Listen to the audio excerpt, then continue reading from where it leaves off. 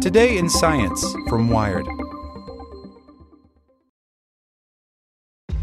This episode is brought to you by ShipStation.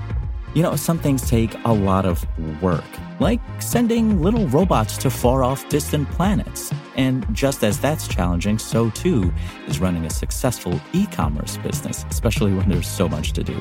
So I want to introduce you all to ShipStation.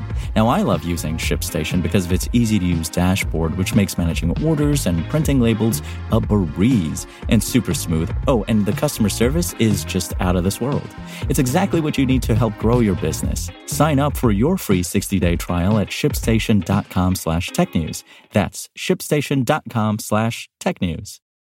Want to learn how you can make smarter decisions with your money? Well, I've got the podcast for you. I'm Sean Piles, and I host NerdWallet's Smart Money Podcast. Our show features our team of nerds, personal finance experts in credit cards, banking, investing, and more. And they'll help you make the most of your money while cutting through the clutter and misinformation in today's world of personal finance.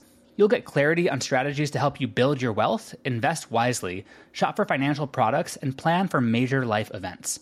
Listen to NerdWallet's Smart Money Podcast wherever you get your podcasts. Welcome to the spoken edition of Wired. My 2-week edible insect feast by Jack Malooly.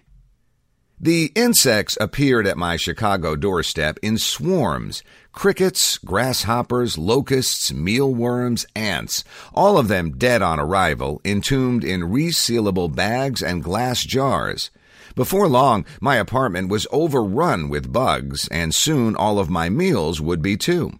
I had summoned this infestation, ranging from whole-dried insects to bug-based chips, granola, and protein bars, for the greater good.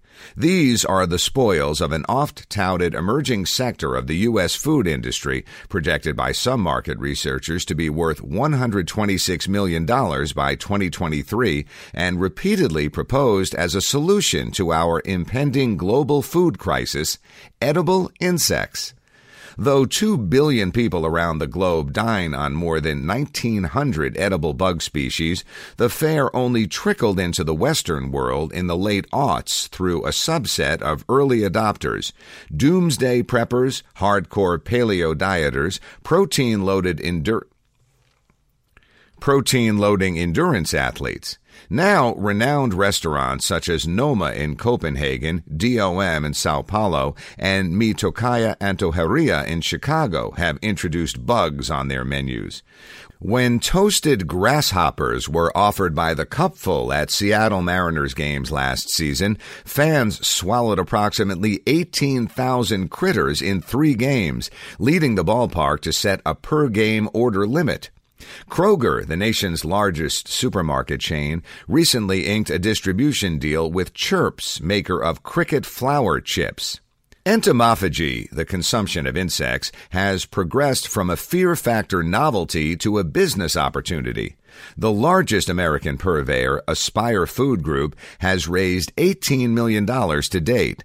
This March, it acquired Exo, a maker of cricket protein bars, becoming an edible insect megabrand. Ariel Zuckerberg, that's right, sister of Facebook's Zuck, has invested in at least 2 grub startups: Tiny Farms Cricket Farm in San Leandro, California, and Biddy Foods, a San Francisco-based maker of cricket products. On Shark Tank, Mark Cuban offered $50,000 to Chappell's cricket protein bars and $100,000 to Chirp's chips. So for 2 weeks, I resolved to forego meat in favor of a diet rich in insect protein. My sustenance arrived from nearly a dozen edible bug artisans in Austin, Salt Lake City, San Francisco, New York, Denver, and beyond. I piled all my insectables in a green tote my wife dubbed the bug bag. As I surveyed the cornucopia, I felt my stomach churn. While the edible insect market is growing, there remains a critical hurdle to mainstream bug binging: the ick factor. My only previous insect-eating experience, choking down a live Madagascar hissing cockroach for a moronic amusement park promotion as a 20-something, had been traumatizing. For guidance, I called up the bug chef, David George Gordon, whose Eat a Bug cookbook, published in 1998, presaged the trend. He suggested starting with something that appears familiar, say tempura battered mealworms, which had the look and mouthfeel of Cheetos, before scaling up to whole grasshoppers and locusts. Following Gordon's advice to start slow, I tore open a bag of cricket protein powder. The crickets are frozen into a lethal hibernation, washed, roasted, and turned into a fine flour that can be incorporated into everything from granola to pasta. I blended a scoop into a kale banana smoothie, shut my eyes, and took a sip. To my surprise, the only difference from my usual morning shake was a pleasant, earthy bass note. Encouraged, I turned to Chapel Cricket protein bars in flavors such as coconut, ginger, and peanut butter and chocolate. Both were more palatable than a Cliff Bar. Confidence mounting, I dumped a handful of Akeda's Texas barbecue-flavored roasted crickets into my palm. I took a long look at their flavor-blasted bodies and beady black eyes, pinched one by the head, and dropped it into my mouth. It tasted like a corn nut. By the end of the first week, I'd fallen into a comfortable routine. I sprinkled cricket flour granola on top of Greek yogurt and snacked on nutty chocolate chip cricket bites. At night, I sautéed Oaxacan adobo-flavored grasshoppers and mealworms into a leggy stir-fry.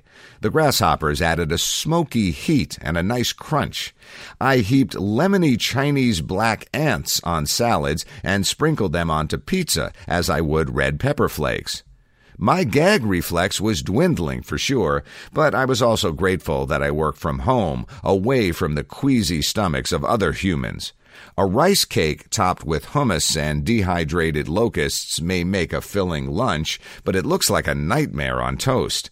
One night, as I splurged cricket tagliatelle with mealworm bolognese, my wife finally lost her cool. Watching me saute insects in our kitchen while she made her own dinner, she declared, made her want to retch. I sought support online. On the entomophagy subreddit, users posted recipes and questions about DIY bug farming dilemmas.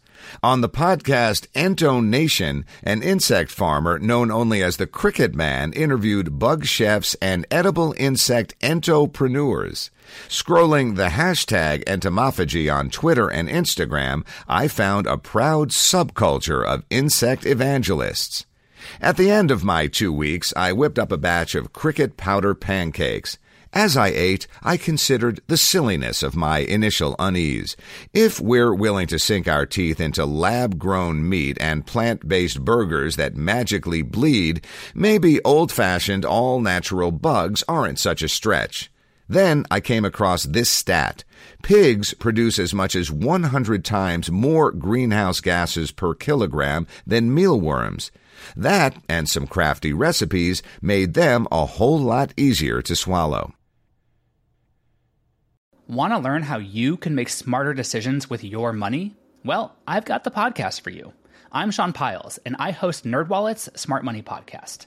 Our show features our team of nerds, personal finance experts in credit cards, banking, investing, and more. And they'll help you make the most of your money while cutting through the clutter and misinformation in today's world of personal finance. You'll get clarity on strategies to help you build your wealth, invest wisely, shop for financial products, and plan for major life events. Listen to NerdWallet's Smart Money Podcast wherever you get your podcasts.